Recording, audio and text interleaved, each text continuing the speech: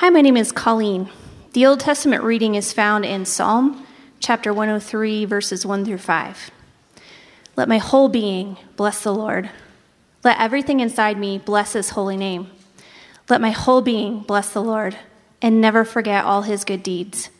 How God forgives all your sins, heals all your sickness, saves your life from the pit, crowns you with faithful love and compassion, and satisfies you with plenty of good things, so that your youth is made fresh like an eagle's.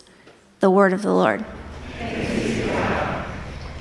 The New Testament reading is found in Galatians chapter 1, verses 1 through 5.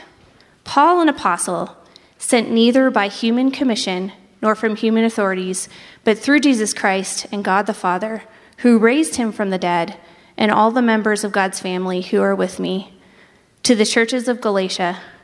Grace to you and peace from God our Father and the Lord Jesus Christ, who gave himself for our sins to set us free from the present evil age, according to the will of our God and Father, to whom be the glory forever and ever.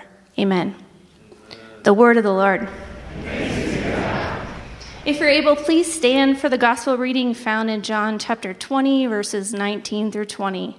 It was still the first day of the week.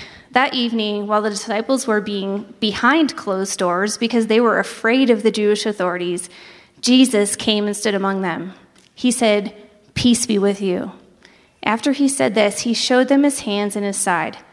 When the disciples saw the Lord, they were filled with joy.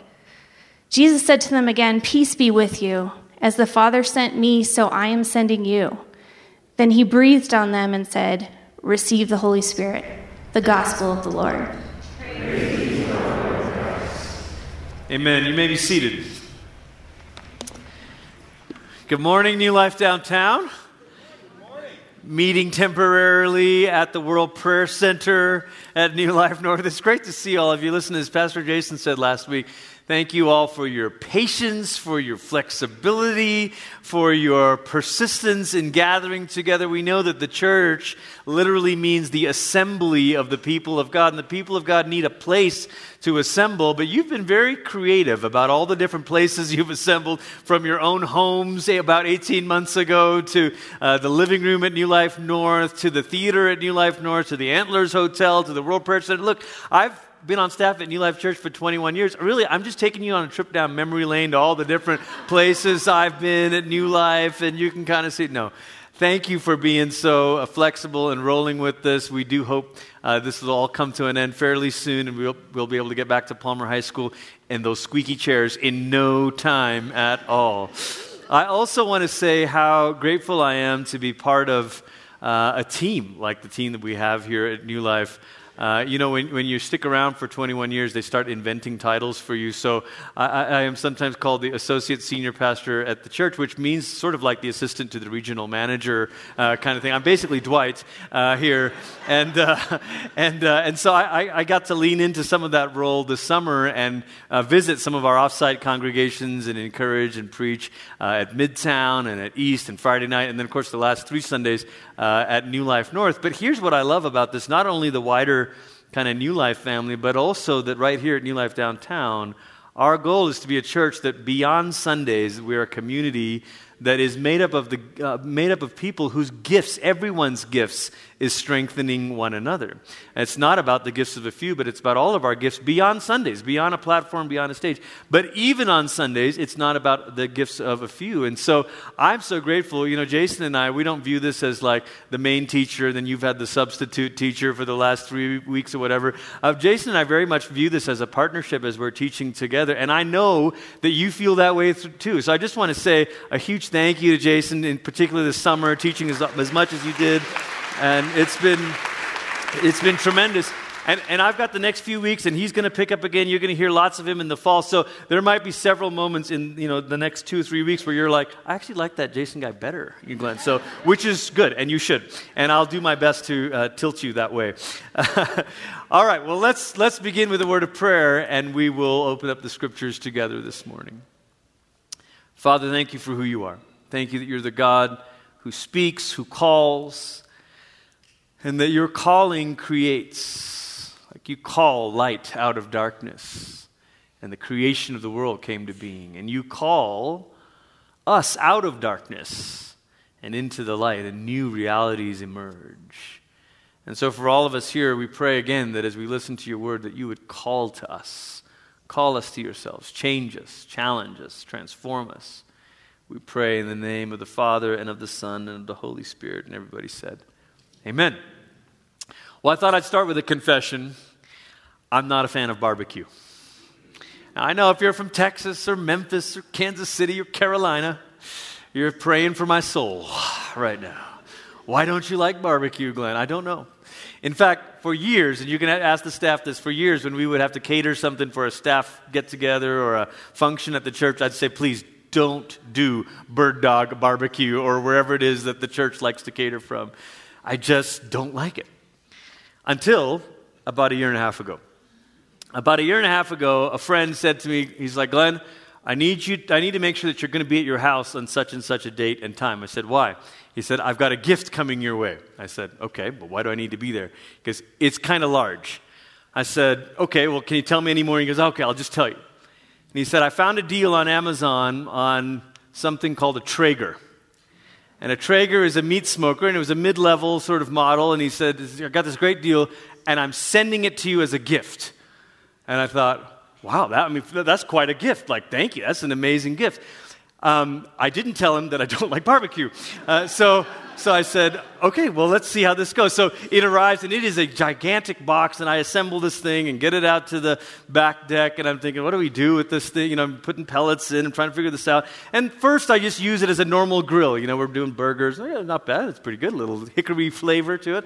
And then I thought, I got to try this thing. It's a meat smoker. We got to try. So I bought a brisket from Costco, and we did the whole thing, and my kids were like, yeah, not bad, And then I started talking to people and started getting tips. And I'm watching Aaron Franklin videos on YouTube and like Googling different recipes and rubs. And a friend comes over and he's like, listen, this is what you got to do 24 hours before. And this is the secret thing that you do. And you put it in the fridge. And I'm getting up at 5 a.m. to start the smoking. All of a sudden, I'm like smoking beef brisket. I'm smoking pork butts. I'm doing all of it. I'm smoking our Thanksgiving turkey. And the guy who doesn't like barbecue is now like, I've gotten into it. Some gifts change everything. Some gifts change things about yourself. Some things change the way you spend your time. Some gifts change the way you relate to the world around you. For all of you parents in the room, think about the gift of a child. I know there's some of you that are expecting your first child. You're like, this is a gift from the Lord. Children are indeed a gift from the Lord, and they change everything. And you have to recalibrate and adjust and to say, okay, how do we think differently about our weekends? How do we think differently about our nights? How do we think differently about vacations? It changes everything. Some of you are like, I never liked babies. I never liked kids. And then you had one, and all of a sudden you're like, you do, ba, ba, da, da, da. And you're like, something just came over you. Some gifts change everything. Galatians is about a gift that changes everything. We're going to be in this series for a couple months here through this letter of Galatians, and I really encourage you to sit down and try to read it in one sitting. It'll probably take you a half hour or so. I did it again recently this week, just read through it all in one sitting, and read it like you would read a letter, and get a sense of this. It's Paul's strongest letter. Paul is the most frustrated he is in any of his letters. And Galatians is about something revolutionary. We've called this series the Revolutionary Gospel. And we've called it that on purpose because this is a way that makes us think about the gospel in a way that might blow up your boxes. Maybe you're not familiar with Christian stuff and you're like, the gospel, isn't that what Christians talk about, where you sort of say a prayer and say that you believe in Jesus and then you get out of hell, and you get to heaven. And maybe you've been in church for a long time and you thought, well, the gospel is sort of like forgiveness of sins and stuff about the afterlife, right? Or maybe when all of the conversations about race and all of those divisions that were highlighted last summer, you heard people say, Pastor, just preach the gospel, because the gospel is just this, about me and sins and heaven and hell and afterlife. Galatians presents a gospel that's going to blow apart our boxes. It's going to recalibrate everything about your life. It's going to make you think differently about who you are in relation to God and about who you are in relation to others. It's a book that presents the gospel in an explosive way. And today, part one, we're going to talk about the gift that changed the world. The gift that changed the world. Now, I want to do a little bit of table setting for this series. I want to do a little bit of backdrop context for you. We heard in a couple verses in, Paul says, to the churches in Galatia. Now, that doesn't mean anything to us. And we're like, I don't know, where's Galatia? What's going on with the churches in Galatia? And maybe you're tempted to think, oh, well, the Bible is just the Word of God. Does it really matter? It does matter. Because God's Word comes to us through a particular group of people. And through a particular setting and context. So we're 2,000 years removed from this setting. And so it's tempting to be like, well, can I just hear it in my own ears? You could, but you might be mishearing some of these themes. So I just want to give you a little bit of backdrop. If you were to imagine a map, Galatia is far east of Rome and east of Italy. And so the Roman Empire, it's on the eastern edge of the Roman Empire. It's all the way out there in modern day Turkey. It's a little bit northwest of Jerusalem and where many of the Jews would have been living at the time. And so it's closer to their world, but far from Rome, but it's part of the Roman Empire. And one of the key questions that surfaces again and again, and in fact is the reason why Paul is so worked up in this letter, one of the key questions is, how do Gentile Christians belong? It's a question of belonging for Gentile Christians. And I want to show you 3 challenges of belonging for these Gentile Christians, just to set the context for you, set the table for you. This was a big deal. If you're wondering, maybe you're new to this stuff, you're like, well, what's a Gentile? A Gentile in the Jewish way of thinking is anyone who is not a Jew. Anyone who was not a descendant of Abraham, anyone who was not the chosen people to whom God revealed himself, gave his law, and made his covenant with them. It was all the other nations of the world. And around the time that this letter is being written, there are some Jewish followers of Jesus who became Christians. It's not quite the same as saying they changed religions. Not quite. They saw Jesus as a radical fulfillment in an unexpected way of something that they had hoped for. But now Gentiles were coming in, and in a way, Gentiles in different moments had tried to become Jews themselves. They tried to become Yahweh worshipers, and there was a term for them. But now there were some Gentiles who were saying, actually, we're Jesus worshipers. And these Jewish Christians were like, what do we do with you? And there's 3 complications about that. The first complication is a social or political complication. It's about belonging to society. Rome built a massive empire. And if you imagine that stretch from Rome all the way to Turkey, or from Italy all the way to Turkey, you're thinking, how did you keep that united? Rome had a couple of genius ways of keeping things united in addition to their military. But one way of keeping the empire united was they gave regions some freedom. And they said, okay, these tribes, these people, these regions, you got your own little deities, you've got your own gods and rituals. Okay, keep all that. In fact, we're an empire that will allow lots of religions. In fact, we need all of them, but what's going to unite us is we're going to give an ultimate allegiance, almost a kind of worship, and in some cases outright worship, to the emperor himself. And so there was this sense in which the Caesar was divine, and that was the God of gods, or the Lord of lords. And then there were sort of regional rituals and stuff, and they said, sure, just go ahead and do all that. Do whatever you need to do to keep your society intact, to keep your community bonds strong. But they made one exception for one group of people, and that was the Jews. Rome discovered early on that the Jewish people were a bit of a nuisance to Rome.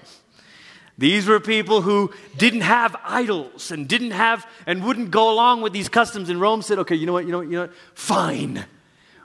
Go ahead. You don't have to worship all the regional gods, and you don't have to follow the social practices. You don't have to do that. You're Jewish. You can do your own thing. Fine. Just pay your taxes. Okay? But what began to happen now is Gentile Christians start coming to church, and they're saying, we need to get in on that Jewish exemption too. Now imagine for a moment, just use a little bit of imagination. Imagine in our day if all of a sudden Christians were given tax-exempt status. Now you're like, oh, it would be nice. Now I don't mean nonprofits. I don't mean when you give. I mean as a Christian you don't pay income tax. Like, you don't have to file taxes. You're like, oh, glory, tell me more, Glenn. Just imagine, this is a what-if game. Imagine if word got out that Christians don't have to pay taxes. What would start happening to church? All of a sudden, people start coming. Oh, I'm a Christian. I've always been a Christian, actually, Not only would the government get suspicious, but who else would get suspicious? Christians would get suspicious. It'd be like, I ain't never seen you here before, but you got a lot of money, so okay, come on, It would create, this is the kind of thing that was happening. Rome was getting suspicious, saying, what's the deal with all these Gentiles saying that they get in on the exemption status? And Jewish Christians were like, whoa, if you guys crowd in our world, what might happen to our exemption status? You're threatening us. So Jerusalem, the church in Jerusalem's like, look, guys, we just negotiated this exemption status, and you're about to jeopardize. So there was an issue with where do Gentile Christians fit in society. But that also created, as you can imagine, an issue of belonging with the church. Not just a social, political issue, but you might say an ecclesial issue. Where do we belong? And so in church, they started to kind of say, well, you're a Gentile follower of Jesus, but I think it would just be better if you became more Jewish. And they're like, okay. And like, well, just observe the Sabbath, don't eat pork, and men, we've got some really bad news for you. You're going to have to be circumcised. I can say, what?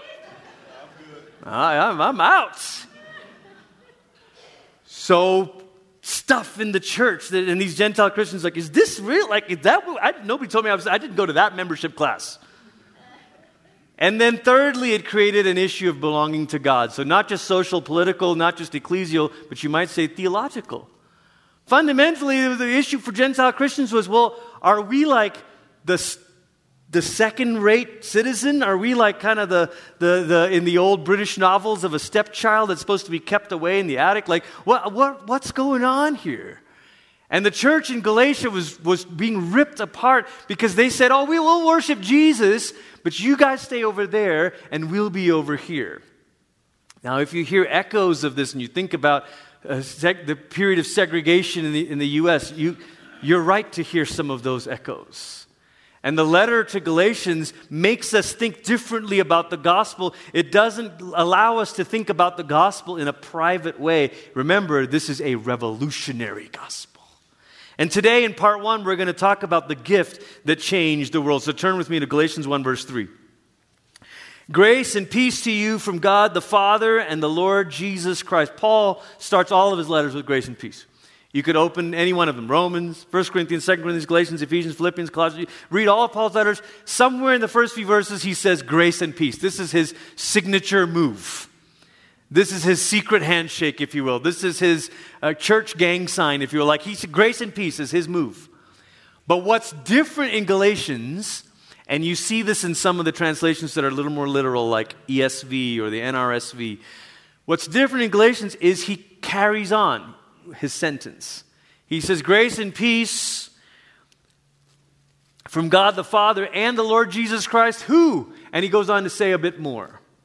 The word grace in the Greek is just the word charis, which simply means gift. Gift. It is a gift, and gift giving was common in the ancient world, but Paul's about to show us how this gift is different than any other gift. And so I want us to look this morning at 5 things about the gift. 5 things about the gift of Jesus Christ. Or you might say 5 reasons the gift of Jesus Christ changed the world. Galatians 1 verse 4, the first part of it, he gave himself for our sins. The first thing we note is that the gift was sacrificial. Now, I don't know if you've ever had conversations with your friends who are not followers of Jesus or not Christians, and they kind of distort the story a little bit. Like, oh, Christians, you're super weird. You kind of believe in a sort of divine child sacrifice, right? Like a father gave up his son to die, like super weird. And you're like, oh, do I? I don't think that's what I believe. But you're like, John 3:16 says, for God so loved the world that he gave his only son. And you're like, oh, yeah, well. But Galatians, Paul makes a point to say the son gave himself. Both are true. The Son's sending, the Father's sending, and the Son's self-giving are the same move. It's the same event. The Father's sending and the Son's self-giving are the same event. So in Galatians, right at the beginning, it says, Jesus, He gave Himself for our sins. This is also echoed in John's Gospel, where Jesus says, no one takes my life, but I lay it down. Later in Galatians, Paul will echo, consciously or unconsciously, who knows, his version of John 3:16. He says, the Son of God who loved me and gave Himself for me. John says, for God so loved the world, He gave His only Son. Paul says, yeah, true. And the Son loved me and gave Himself for me. So this gift is sacrificial.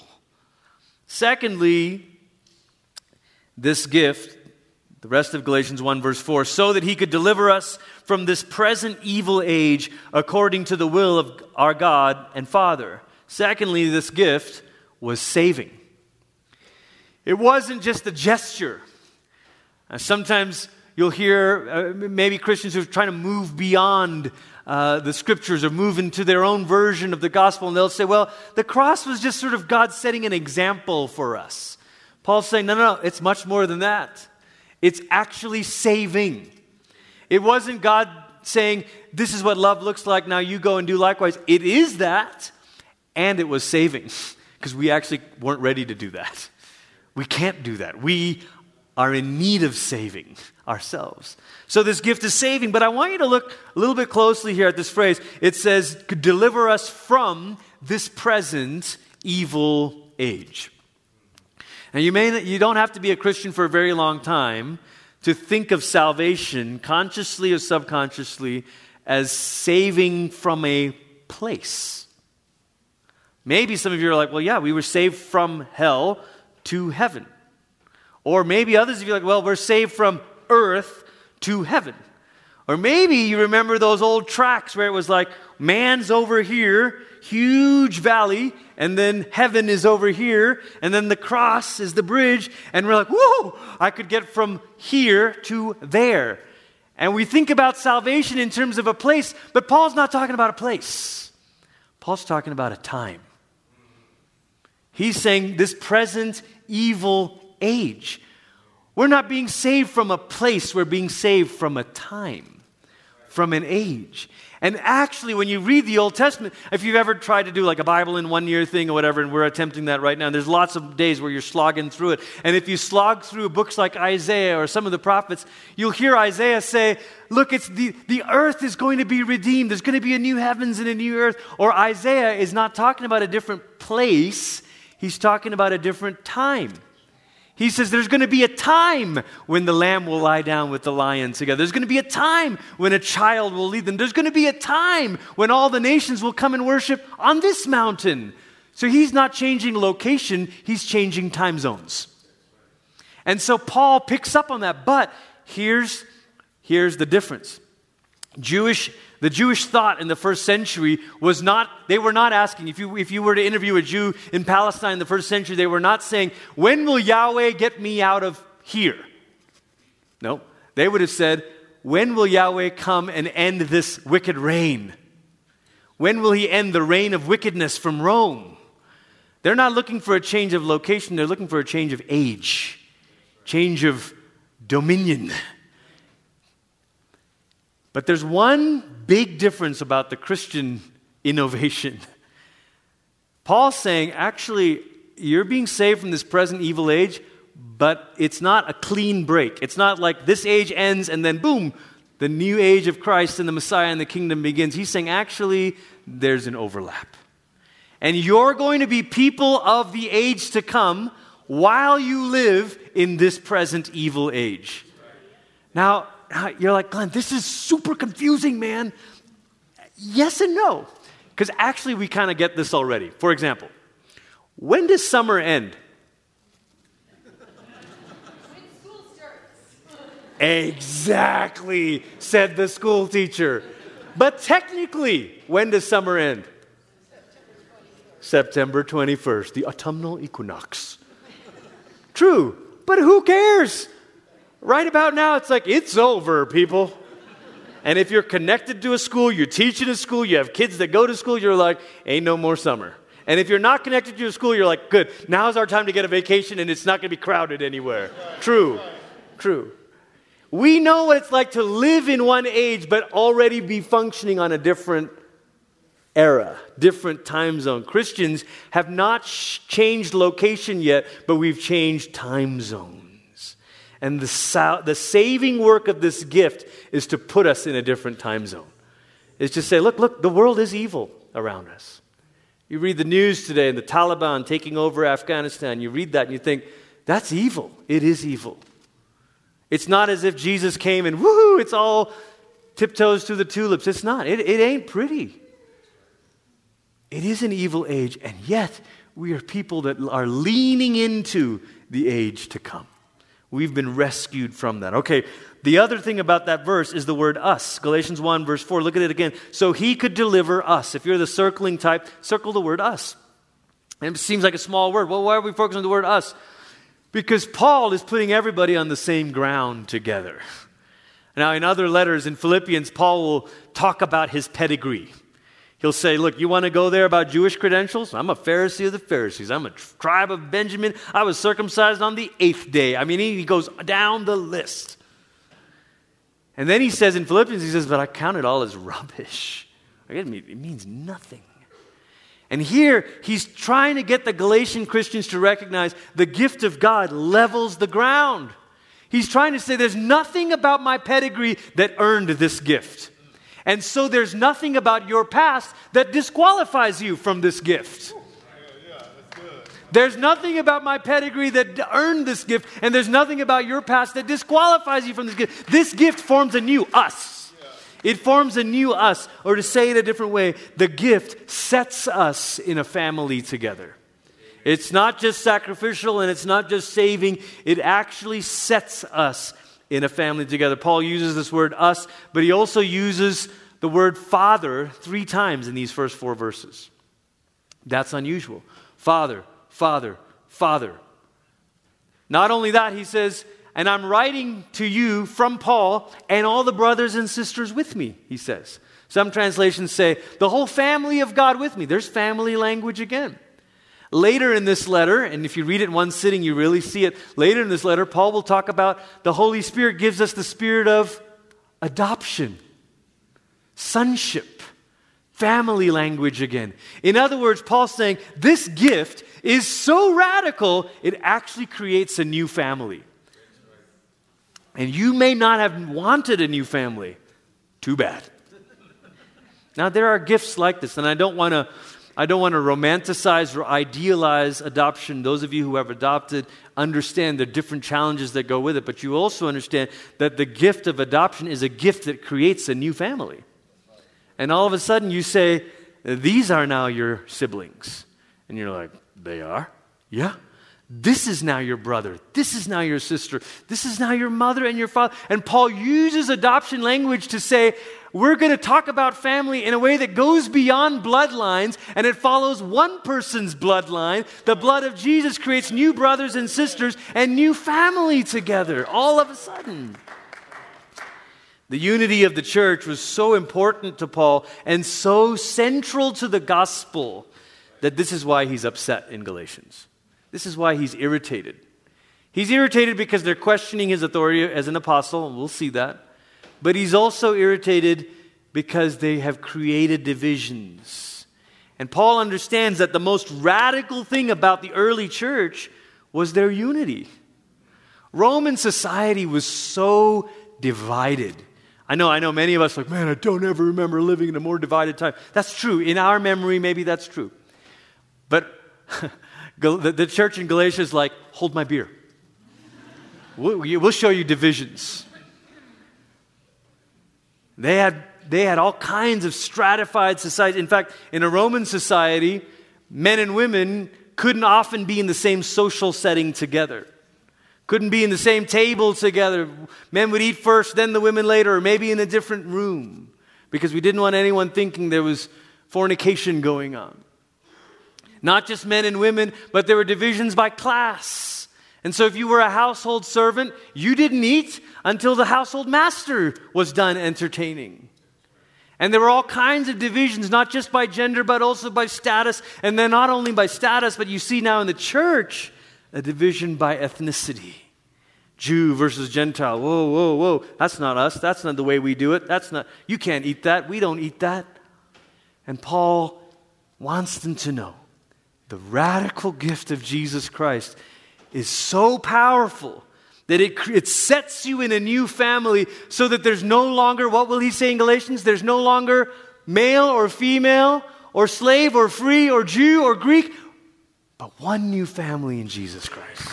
One new family. And he's not eliminating our distinctions. He's tearing down our divisions. He's not eliminating distinctions. He's not saying we recognize that men and women are different. He's not erasing distinctions. He's eliminating divisions. He's saying this stuff is not stronger than Christ in you. The Christ event, the Christ gift is stronger than all of that. It's meant to set you in a new family. I said Paul says grace and peace all the time, but the truth is we might say that Paul understood that grace produces peace. The gift of God produces the peace of God. And peace in this rich Jewish picture is not like kumbaya in the absence of war. Peace is shalom in the Hebrew sense. It's the world being put back together again. Peace means right standing with God, and peace means right standing with one another. In Paul's other letters, he'll say, now we have peace with God, Romans 5. But Ephesians 2, he'll say, Jesus has become our peace that's broken down dividing wall between Jews and Gentiles. You can't talk about grace and you can't talk about peace without talking about the vertical and the horizontal. It's not the gospel if it's just about Jesus and you. That's what Paul wants to get through to the Galatians right out of the gate. He's saying, don't you for a minute turn this into a private, personal gospel. Don't for a moment make it about Jesus and me. This is about all of our brothers and sisters in Christ. Galatians 1 verse 1, working backwards a little bit, you see Paul with a bit of this edge, this chip right out of the gate. From Paul, an apostle who is not sent from human authority or commissioned through human agency. He doesn't say that anywhere else. Why are you saying this, Paul? Probably there is some chatter about Paul being second rate. That's right. Well, you're not Peter. I mean, Peter was like with Jesus, you know. And you're not James. He's like the half-brother of Jesus. And he's down in Jerusalem. I mean, Paul, take it down a notch. He's like, you know what? I wasn't sent from Jerusalem, which means I wasn't sent from humans. But sent through Jesus Christ and God the Father who raised him from the dead. Listen, the word apostle, to us, after 2,000 years of church history, the word apostle sounds very pompous. You know, like if someone came, you know, if Jason next Sunday was like, I'd like you to now call me Jason the Apostle. You know, it'd be like, dude, ain't gonna happen. We love you. But, or if I started doing that, I'd be like, take it down a notch, Pacquiao, you know. But he's not pulling rank. He's talking about purpose. He's saying, I was sent. I'm the messenger. I mean, does the UPS guy knock on your door and be like, hello, I'm the UPS guy? And you're like, yeah, so give me the package. Bye. I'm the UPS guy. You're like, yeah, okay, give me the box. Paul's not pulling rank. He's stating his purpose. He's like, I'm the messenger. And every messenger knows it's the one who sends you that has the authority. It's not your authority is a contingent authority based on whoever's sending you. And so Paul says, okay, I'm not Peter. They didn't send me. I'm not James. No, they didn't send me. You want to know who sent me? Jesus sent me. And the Father who raised him from the dead. Yeah, I saw the risen Christ on the road to Damascus, and he'll tell us about this. But the fourth thing we see about the gift is that the gift actually sends us out into the world. It's sacrificial, it's saving, it sets us in a new family, and it sends us out into the world. Some gifts come with a purpose. I don't know how many of you are Marvel fans, the Marvel Universe.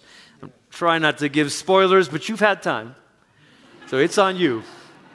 But at the end of Avengers Endgame, Captain America gives his shield to Falcon. And yeah, I know. What? I'm not telling you what happens to Captain Rogers. But Disney Plus did this whole mini-series on Falcon and the Winter Soldier to show us what Falcon does with the shield. Now, what does he do with the shield? Gives it away. Gives it to okay, go ahead, just put it in the museum or whatever. And then they make some sort of fake Captain America, And the whole miniseries is trying to show us the complexities of society and his own insecurities and all of those interwoven layers until he finally realizes, Cap gave me the shield for a reason. I am Captain America. And sometimes I wonder for us if we recognize that the gift of Jesus Christ comes with a purpose. It didn't just come on purpose, it comes with a purpose. And you might say, well, I'm not an apostle. Are you sure? Because Jesus said to his disciples, as the Father sends me, so I am sending you.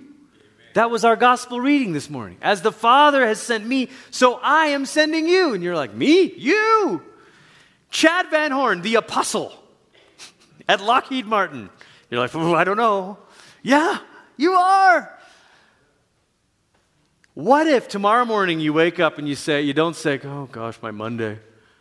I got to go to NORAD, AJ. I got to go do some coaching from people, Christy. What if you look at your calendar and you're like, the Lord Jesus Christ is sending me into these meetings today. What if, ask yourself, what would it be like if the Father sent Jesus to your calendar this week? You'd be like, that'd be some interesting meetings. My kids will have another thing coming, maybe. Now flip it and say, actually, as the Father sent Jesus, Jesus is sending you to your children this week, to your hospitals this week, to your cubicles this week, to your carpool this week. Oh, Lord, help us. The gift sends us out into the world. See, modern evangelicals, we separate conversion from mission. I've experienced conversion, but do I really have a mission? That's for those missionaries. No, Paul was like, it's together. When did Jesus call Paul to himself? Road to Damascus. When did Jesus call Paul on a mission? Road to Damascus. Same thing. When did Jesus call you to himself? Oh, I got saved back in 97. Great. And when did Jesus call you to be a missionary? Same day. Same day. Same day. When he called you to himself, he called you to a mission. The gift sends you out into the world. And then the last thing, Galatians 1, verse 5, Paul ends it. And I love this because it seems like my personal bias. I think Paul was a worship leader and a songwriter. It's my personal bias. And a theologian, Verse 5, he's done. He says, to God be the glory forever and always. Amen. And it was probably one of those modern worship songs that you just repeat the line over and over again, Because Paul knows this gift sparks worship. Number 5, this gift sparks worship. The sacrificial, saving gift that sets us in a new family and sends us out into the world also sparks worship in our hearts. There was a Jewish philosopher around Paul's day. His name was Philo. And Philo said the reasons for praising God was nature, God's gifts in nature and creation. That's great. It's good. It's good. Not too unlike what the Psalms say. Praise God for creation. The Psalms talk about praising God for creation, and the Psalms talk about praising God for covenant, his promise and commitment to them. But Paul says we're going to take the picture from creation to covenant to Christ. And he says when you really see the lens click into focus, your heart is going to explode in worship. See, we live in an age where people want to say generic things about religion. So some deconstructed, deconverted Christian or person on Twitter said a couple weeks ago that Christ is just a fancy word for the universe seeing itself. I don't even know what that means. Or sometimes people, I have a friend who's like, I just feel like the universe has been really kind to me today. Well, who should you thank for that? Which part of the universe do you thank for that? And we want to say generic things, the universe, the force, the divine, the ethos, the age, But Paul knows the more specific you get about the gift, the more explosive your worship will be. And so he says, I'm not just talking about the God of creation. I'm not even just talking about the God of covenant. I'm talking about the God and Father of our Lord Jesus Christ. To him be the glory forever and ever. Amen. Professor John Barclay, a professor of New Testament at Durham University in the UK, says it this way. He says, the saving initiative of God creates new realities without regard to conditions of capacity, status, or moral worth. Leave that quote up there and think about the gift of the Traeger. This friend who gave it to me had no regard for my conditions of capacity. Glenn, do you have hours to spend on the weekend smoking? No, I do not. Okay. Do you have any rank as a meat smoker? I do not. Do you have any moral worth? I have zero. In fact, I was against it. I was an enemy of barbecue. I was anti-barbecue. But while we were still enemies, God gave his gift to us. Not because, oh, you're so good, you've got capacity, you should be a Christian. You would be a Christian. You deserve to be a Christian. No. God gave the gift to us not because he looked at us and goes, you're the right status, upper middle class, live in Briargate or east of Powers, you're just right for us. Nope.